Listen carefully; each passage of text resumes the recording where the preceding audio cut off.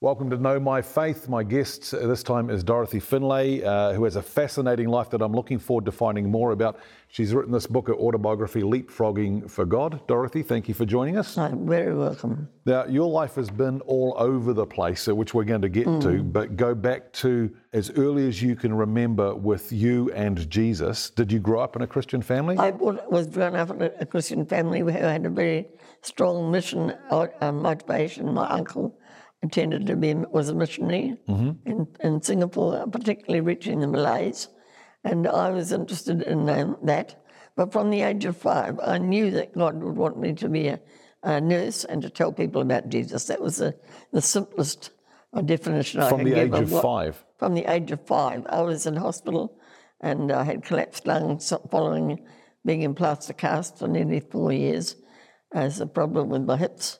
So I was not a candidate that one would expect to go overseas, but I knew God, and it gave me a determination to see step by step the Lord leading me. Did you go straight into the nursing thing when you left school? Yes, I knew I was going to be a nurse. And when I got to the end of my secondary schooling, I got my university entrance, which was in itself a miracle.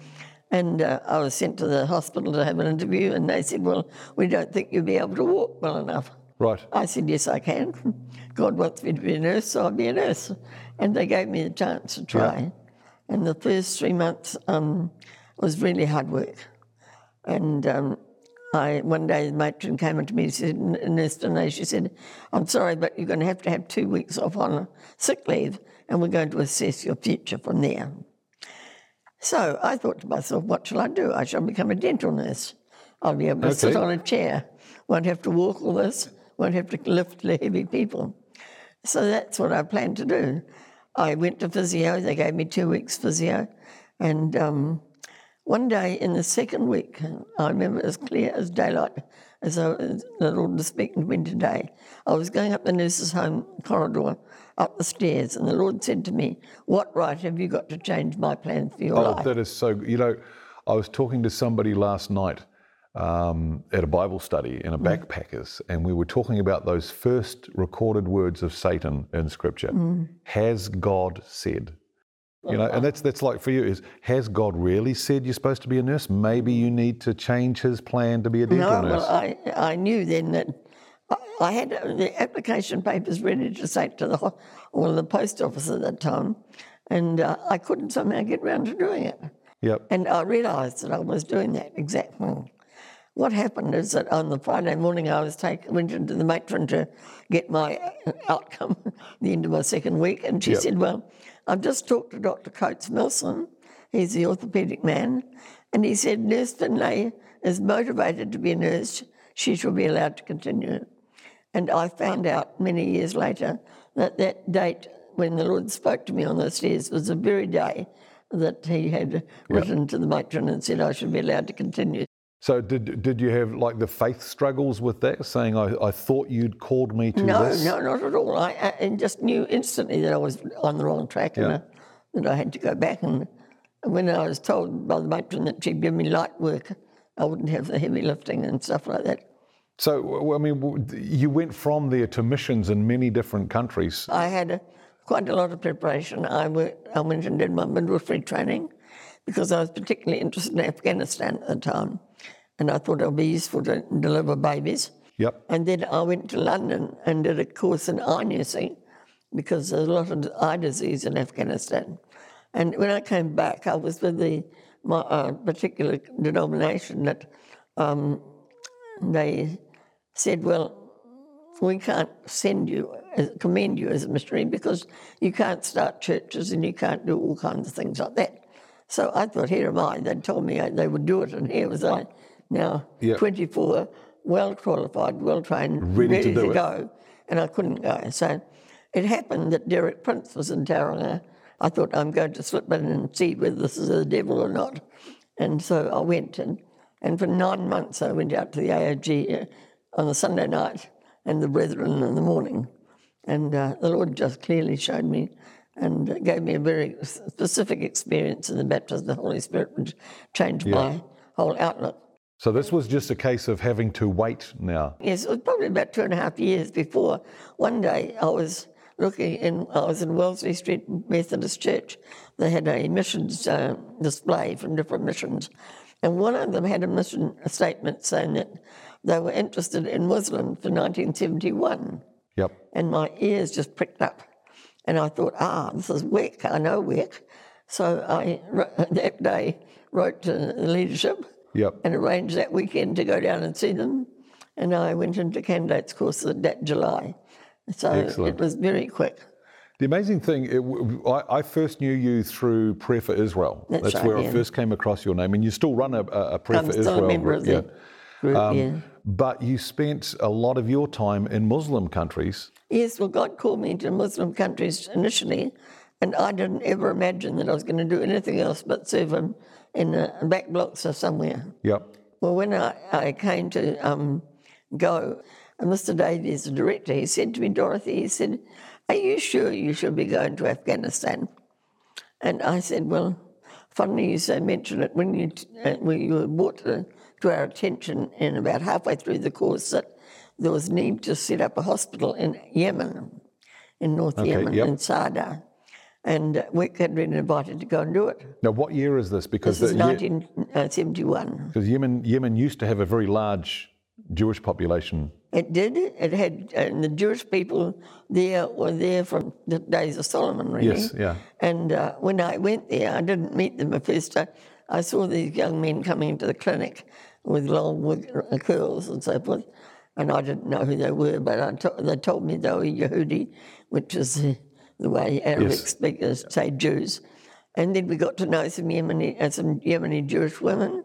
I went to a wedding and I went to a Passover service, and I learned about these people. They were living a totally Jewish lifestyle in the middle of an Arabic Islamic society, and they were well respected at that time. Yes. Now most everybody has left the country. But I never really thought of myself going to work with the Jewish people or anything like that, but I was fascinated by the fact that now I'd had a privilege of meeting up with some of Solomon's friends. Yeah. You must have a not unique perspective, but for most of us who haven't worked with Jewish people or Muslim people or Arab people, you must have an interesting perspective on, and we'll use the word, on the three faiths. We know it's two, but was that a slow process of coming to know? I went through Bible college in New Zealand and did a missions course with emphasis on Islam. And so my time in Yemen, which was 7 years, I learned Arabic. I learned to live among a non-aggressive Arab society because I had never seen Christians before. And so we were able to introduce gradually little aspects of Christian life, but we were told by the government we weren't allowed to practice our religion. We were allowed to practice our religion, but we weren't allowed to convert. Yes, yeah. So I really felt by the time God told me it was time, He literally told me overnight that it was time to leave Yemen. He had other things for me to do. And I just knew that He had used this time. It had trained me in the Arabic language, it had trained me to meet Jewish people in the indigenous environment, it had trained me to all the medical aspects and living in a very primitive society. So it was really like a backdrop training for what God had for me in store. And what was that? Well, I went back to New Zealand and I was nursing, and one day the pastor of the Assembly God Church where I went said to me, Dorothy, time for you to go back to the mission field, isn't it? How old were you then? 33. 33, yeah. And I thought, well, where could I go? And immediately dropped into my mind Dr. Rajamani, an Indian AOG pastor. He'd been in Tauranga. And I said I'd like to go and help him. I had no interest in India at all, but I just knew that was the direction. So I went there for 3 months. While I was in the balcony of his house, typing up some notes for him, the Lord said to me, I want you to go to Egypt. And I thought, people are going to think I'm completely mad when I go home to New Zealand and say, no, I had 3 months in India, now I want to go to Egypt. Yeah, can't you make up your mind? Yeah, that's exactly right. What could I do in Egypt? I said, Lord, there's a fleece here.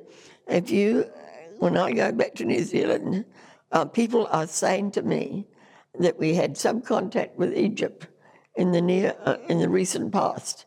I wouldn't take it that was a direction that the Lord was pointing me. Yep. And lo and behold, I came back home, and the first Sunday I went to everybody. We were meeting in the town hall. Yeah. I was so excited. They said, Dorothy, we've had a pastor from Cairo Oh, my come and goodness. speak last week. Yeah. I thought, goodness, it couldn't have been any more accurate. So I took a few weeks to tell the pastor, and then he said, oh, great idea. I'll write to him and see if he can use you in Cairo. So that's what happened. I eventually went to Cairo. I went just really as a helper, working with the Arab church, the Egyptian church. So this is with the Coptic church? No, it was the Egyptian Assembly of God church, Okay. actually. Yep. And well, first of all, it was the Church of Christ, and they introduced me to the pastor, young pastor, who again, quite miraculously, came up to me. We had to go to a conference in Cairo when I first went there, and I met this pastor that was coming from America, and he said, I told the pastor of Church of Christ that you're available. So I was expecting him maybe to come and tell me, give me a job to do or something like that. And nothing happened. One day went by, second conference day went by, third conference day went by. And just at the end of the third day, the young Egyptian pastor who was translating for him, he came in and he said, do you take ladies' meetings? Now, I had dressed up like a Muslim woman. I didn't realise I was not a Muslim woman, but I thought, I had my head covered, had a long dress and long sleeves, and I was particularly correct. But unfortunately, it's not how the Christian Arabs dress. Right. And so he said, I was very afraid, but God told me, go and ask her if she takes ladies' meetings. So it began 2.5 months of intensive preaching. Had you done that before? No. I've done almost everything in my life, never having done it before. Did you hear God chuckling in the background? I'm sure he was, but I was too busy thinking about what I had to do. Oh, Dorothy, if you only knew what I have planned for you. Exactly. Well, that was only the beginning, really, of my life, because I was there in 1981, and November 81, 3 times in a row, God woke me up from deep sleep to say, I want you to go to the place I put my name. And knowing the Bible, it says in Deuteronomy, about 3 chapters, it says, go to the place that I put my name. Yes. So I thought the only place I could think of is Jerusalem. So I ran 2 or 3 weeks later and packed my bags, went to Jerusalem by bus over the Sinai Peninsula. And it was like the spies spying out the land. I had 6 weeks. I stayed with a Christian group in Jerusalem. We went up to the Negev. We went down to Negev, went up to Lebanon, all over the place. And I had amazing opportunities. And I saw St. John Eye Hospital there. Yeah. And I thought, eyes. I've got training in eyes. I've trained in that. Could bring me back. So I came back to New Zealand for 3 years and was AOG Church secretary for 3 years. And one afternoon, God spoke to me. He said, it's time to go back to Israel, contact St. John's and get a job. Yep. So I did. And so in 1985, I went back to Jerusalem and I started nursing in St. John Eye Hospital. It's an Arab hospital which has got half Arabic Christians and half Arabic Muslims. So it was a good environment. And I had 1 year there, and the Lord led me to work with the Arab Baptist Church. They were very astonished. In Jerusalem? In Jerusalem, yes. Okay. They were very astonished that a foreigner, and they called me a blue-eyed blonde, because I'm quite blonde compared with their dark skin, and that I understood their songs and I could worship. And the interesting thing was that the pastor was from Egypt, so I understood the dialect.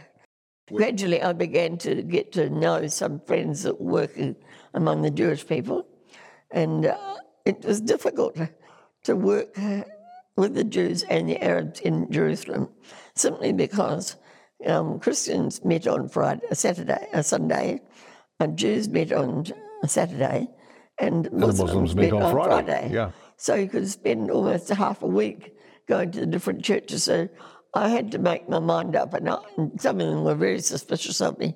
Some of the Jewish people were, why was I interested in the Arabs? The Arab Christians met on Friday? No, they met on Sunday. They meet on Sunday. Okay. Yes, yep. they met on Sunday. So you had Muslims on Friday, Muslims on Friday. Jews on Saturday, and Christians on Sunday. And I was attending this Christian church, so I was involved in Sunday. When I began to get to know some Jewish people, I found the most fascinating thing that they were interested in was the fact that I'd worked with Yemeni Jews. Right. It may be one of them, even though I was, I could not speak much more than a few words in Hebrew at that time.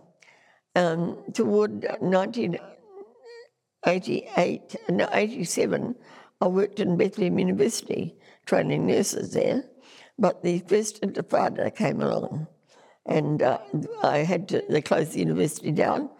I lived in Jerusalem and had to travel back and forwards, so I couldn't travel backwards and forwards. So I thought, what will I do? And I began to pray about it, and the Lord said, go to work in Hadassah. Hadassah is a big Jewish hospital. Yes. A very big hospital, 1,500 beds, and it's a major training school in Israel, in Jerusalem. And so I had a nursing friend, a Christian friend who was working there. She said, we need someone that could work with the Arabic people, because at that time, people from Gaza were coming up from Jerusalem for surgery and for treatment. Yeah. And many of them had their grandparents with them. And they said, we need someone that can translate and work with the Arabs just as well as the Jews. So I started the process of getting a job. With nursing knowledge as well. Nursing knowledge too. At first they said, no, we can't give it to you. You've got to write to the New Zealand police and get a clearance. Okay. So I did that, and they said, no, we can't give you a clearance. We can only give it to the Ministry of Interior. And so I went to them, and they said, well, we can't do that. So they'd have no idea who you were. You barely spent any time in New Zealand. I'd been in Jerusalem long enough to go to the Israeli police. And I went to the Israeli police for a clearance, and they said, no, we can't do that. No. We can only do the other. And this went on backwards and forwards for about 6 weeks, quite amazingly, really. And at the end of 6 weeks, I got a reply back from the Ombudsman in New Zealand that the only proof he could give of my integrity was that I had no driver's license infringement. Right. So that was no use to the Ministry of Interior. So I went back to them and said, look, I'm stuck. Here I've got a job waiting for me. They want me to nurse, and I can't get to it because you won't give me the work permit. Oh, they said, are you like the British? Oh, I said, yes, New Zealand government is just like the British government. Give or take a little bit.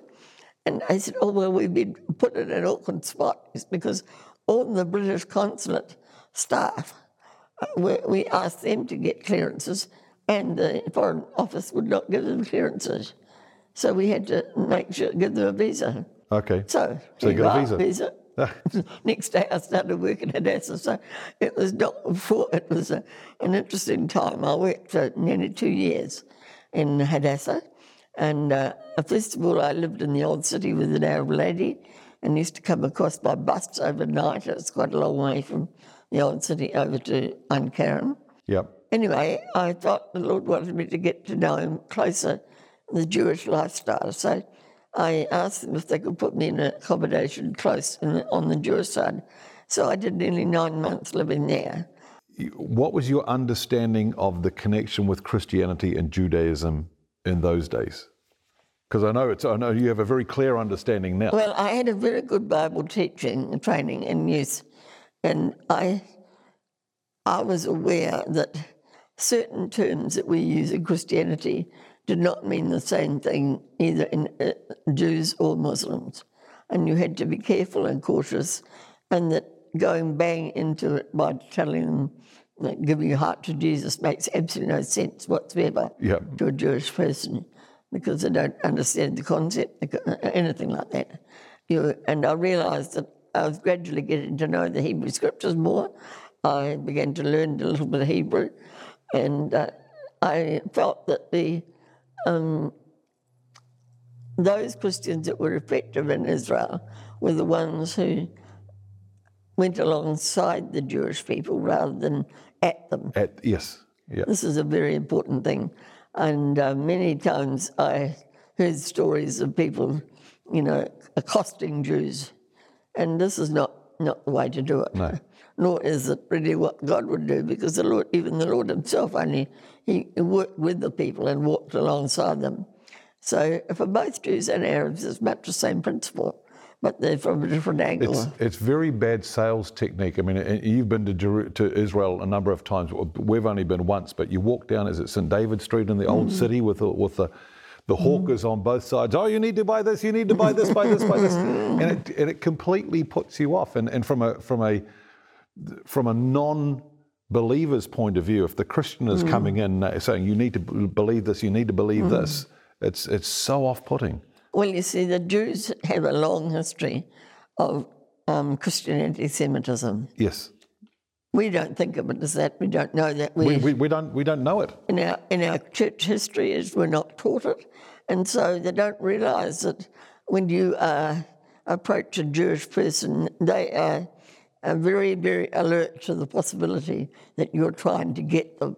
Yeah. And the main way to reach them is by friendship. Yeah. It's simple friendship evangelism, a one-to-one. It's not something, Christians in the West have large crusades and things like that. None of that kind of style of ministry is effective either with the Arab or the Jew. Because when we look particularly at European history with the Jewish, it was forced conversion. That's right. And so many of them, and I remember reading a story recently of a family where the father said, we are going to convert to Christianity because it's safer for us. Well, many Jews did give a semblance of conversion for their protection, those in Spain and other countries where they're under great persecution. But on the whole, I would say that majority of them kept kosher.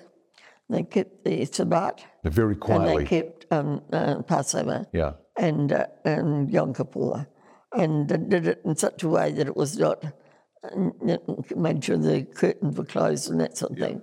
So how did you find it as working with, and I don't want to be, it's not like subversive fifth column in the background with these Jewish people, but obviously you're a Christian, obviously you'd like to see these Orthodox and secular Jewish people coming to know their Messiah. How did you find that? Well, for myself personally, I didn't have the privilege of actually leading any Jewish person to the Lord, but I have the privilege of getting to know some quite eminent Jews. And one day I had read on the internet in Arutz Sheva, an Israeli newspaper, that this man, Yehuda Glick, was going to give his job up in the Ministry of Ashkelon, and because the time in 2005 when they had the disengagement from Gaza, yes, his wife's brother was a rabbi there, and so he said, he wrote in this letter that he was going to trust the God of Israel to give him a suitable work. And something in the expression "trust the God of Israel" made me think, I should write and talk to him. So I did, and I sent him a Purim package. It happened to be over the end of March when they celebrate Purim. I sent a Purim package via the internet and a message with my email address. And he wrote me back a astonished letter. And that began quite a strong friendship. And to this day, I met up with his wife and his family. I met up with his mother. And the mother, why I'm telling you this is because his mother, the first time he met me, spent 2.5 hours drilling me as to whether I was going to be preaching at his son or not. Yep. Yeah. And so she was quite satisfied that I was not. And yet the thing is, they need to be taught from the Old Testament. Now, I think this is a great mistake that most Christians have, that they don't realise that the Old Testament, because it's called the Old Testament, it was only called Old Testament by Jesuit priests in 12th century AD. Prior to that, it was the Brit Hadashah, which is the New Testament attached to the Old Testament in one book. Yes. And of course, the Jews, they don't recognise the New Testament as such. But the gospel is explained explicitly in the Old Testament. Isn't that what Paul did? Paul went round all the That's right, he synagogues taught teaching from, he didn't teach from the New Testament because he wrote half of it. Because he taught the from Jews, the Old Testament. they don't really need to be converted. They have to have their eyes open to the Messiah. Yeah. There's a very big difference. They don't need to be made to become Christians. I remember sitting in a home group one time, and one of the new members in the church was talking to an older Fijian Indian man, and he asked his conversion story because he came out of the Hindu. And I said, you know, what we do is we want to see Hindus convert to Christianity. We want to see Muslims convert to Christianity. We want to see atheists convert. We want to see Buddhists convert. We want to see Jews convert. Whoa, stop. That's wrong. You know, the Jews don't need to convert. It's their religion that we're actually joining. Yes, that's right. with. That's the big thing that Paul brought out in Romans, and that we're being grafted into the olive tree, which is Israel. Yeah. Now, some people today look on Israel and they see it as a secular country and so many issues that not much different from everywhere else. But in God's eyes, they are special to him. And back in Numbers, I think it's 23, something like that, where Balak was asked to curse the children of Israel. And he said, but I see a nation, a people apart over that are separate. And these are what the problem with the Jewish people throughout their centuries is that they wanted to be like the nations so that they're not discriminated against. That's right, yeah. But they can't be because they're God's special people. Every time they've tried, there's been problems. So, and we forget about the fact that even in the Old Testament, when we look at the nations of Israel and Judah as separate nations, they weren't always, and Israel in particular was never a godly nation. No. Judah was sometimes godly under the good kings and sometimes very, very secular and evil, and yet they were still God's people, and yet those nations that came against Israel or Judah were still punished by God for coming against his people. So if we look at the modern state of Israel, you go, no, it's not God honoring. It's a secular. I mean, Tel Aviv is the. Let's not say anything. But it's But it's still Israel. It's still God's chosen people. They're God's chosen people because they are like a litmus paper of God's purposes for the world. Yeah. And even most Jews don't want to be chosen at all, because they realise that it's the chosenness that makes the problem for them. That's what Tevye says in Fiddler on the Roof, isn't it? He says, just once, couldn't you choose somebody else? That's right, absolutely is. How do you find it with when you're talking with people, because I know at the moment you're fellowshipping at an Anglican church, you've been through various different denominations or around different denominations.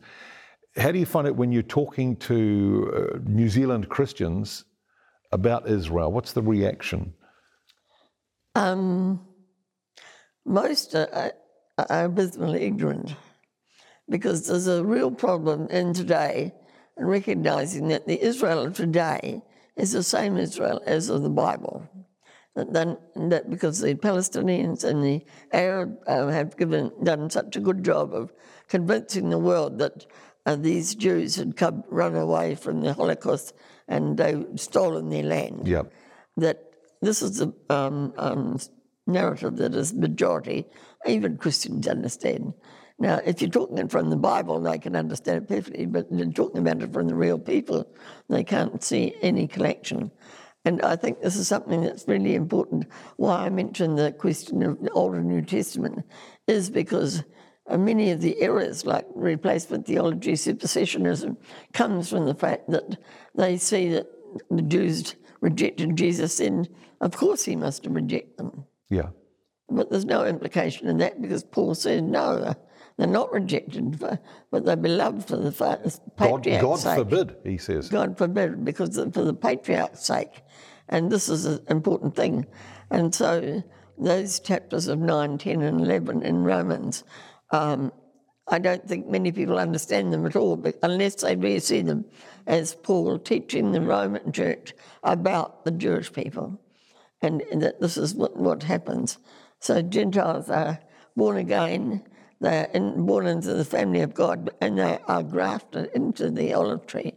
Now the Jews, if they they don't know that they're in that olive tree for a long time, but Yeah. when they do, they just recognise, it's a matter of recognising the Messiah. They have to know. And, you know, when the Lord says he's going to come back and they're going to say, Baruch haba b'shem Adonai, blessed is he who comes in the name of the Lord, that terminology does not fit with the No. Christian, I've got to be saved kind of image. Yeah.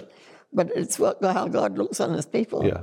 And he looks on them, and he looks on the Gentile Christians and judges them on their attitude to the Jews, because there's not much difference between. Well, that's very much the sheep and the goats, isn't it? Whatever you've done to the least of these, my brethren. That's right.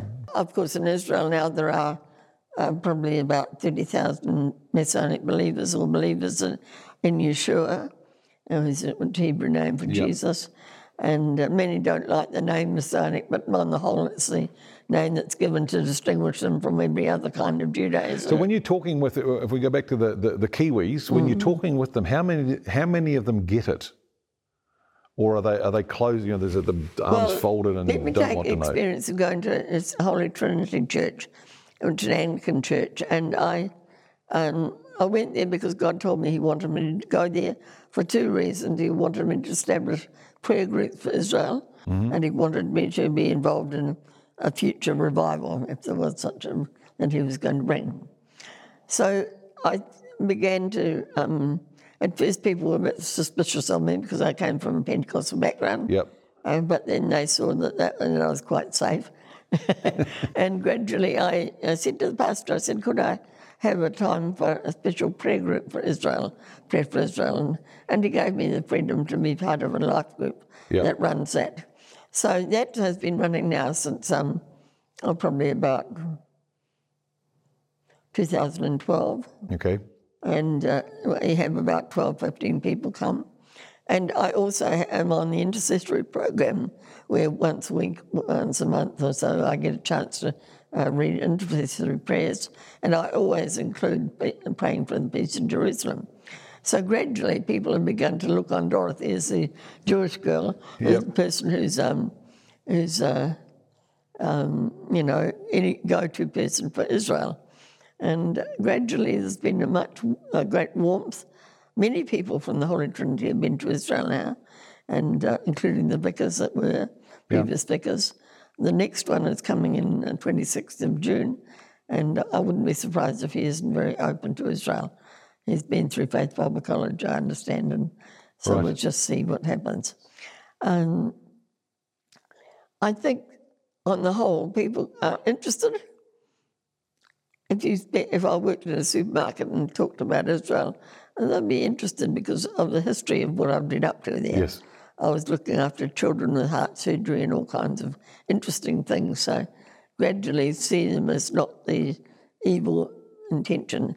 Or I'll tell, if I think they're very aggressive to the Jews, I'll tell them about something to do with the Arabs.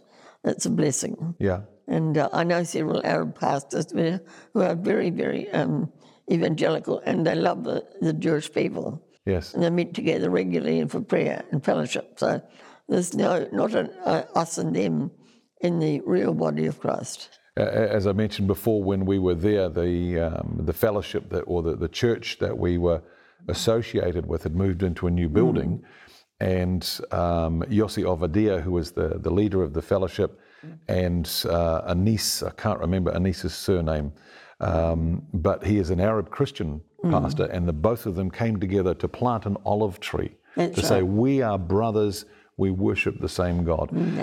Although I know there's a different dynamic there for the Arab believers, because you have to say, I'm a Gentile Arab worshipping the Jewish God. That's right. In Israel, in the land of Israel. It's a very wonderful arrangement. What would you say to somebody who's either watching this podcast or listening to this podcast, just to somebody who is a Christian, to get them on the road to understanding Israel and understanding the Jewishness of our faith? I think it's very important that they understand and read the Old Testament, particularly the prophets. The current environment in which we live in today fits very well into Ezekiel from 33 through to 39. Yeah. And there's many things that are similar. there's Psalm 83, which talks about the nations around about Jerusalem, Israel wanting to destroy, and say that Israel is no longer a people, and these kind of things. It's very important to understand that God's covenants are never change. But the one in particular, one made with Moses, with Abraham, is unconditional. Yes. Because it was cut, as it's described in the Bible, on the basis that Abraham was in a deep sleep. So he had no part in the decision making. Unconditional and everlasting. Everlasting, that's right. And but there are covenants which seem to be conditional because they're conditional on the fulfillment of the blessings of Israel. Yeah. Are dependent on their obedience. And so throughout history, you've got stories of people following God and then turning away, following and turning away, no different from what is happening today. Yeah. And yet in Ezekiel, it talks very clearly that at the end time, God is still the God of the Jews. And the Gentiles are grafted into that. Grafted in with the Jews, and so, to the promises. Part of the problem with the replacement theology is the fact that they don't believe that God is still saving the Jews. Yeah. Because Christians have taken over, but there's nothing in the Bible to suggest that. No, you've got to bring that, and that's that supersessionism. You've got to bring that into the Bible. There's lots of doctrines, and there's quite a few key Bible teachers that unfortunately follow that line. Yeah. And they are very ineffective. I knew people in Bethlehem Bible College, which is a particular headquarters of supersessionist theory, and I used to go there. I knew the lecturers and the pastor there that judged, and it really concerned me because they could not see anything now to do good about the Jews. They would officially be quite good, but in their heart, one in particular pastor, his family, they were under some certain problems with the initiation of the State of Israel. There were certain problems and people lost their homes and things like that. But it's built into him a bitter spirit. Yes. And that bitter spirit hinders the ministry. Yeah. Dorothy, look, thank you so much for sharing with us. Oh, is that right? We've talked for almost an hour. So it's been great, and I hope that people have listened to what you said and maybe opened their spirits, if you will, or their minds to searching a little bit deeper and finding out a little bit more. That's right. Well, I think it's very important to have an open heart and to love people. I mean, the Scripture says that God's love is shed abroad in our hearts. And if His love is shed abroad in our hearts, it reaches to everybody, Jew and Gentile. So if you'd like a copy of the book, then click the link below, which will give you the details of that. Dorothy, thank you for your time. You're welcome. And thank you for watching, and thank you for listening. If you'd like to find out more, simply follow us on Facebook or subscribe on YouTube, or go to our website, which is knowmyfaith.net. God bless you.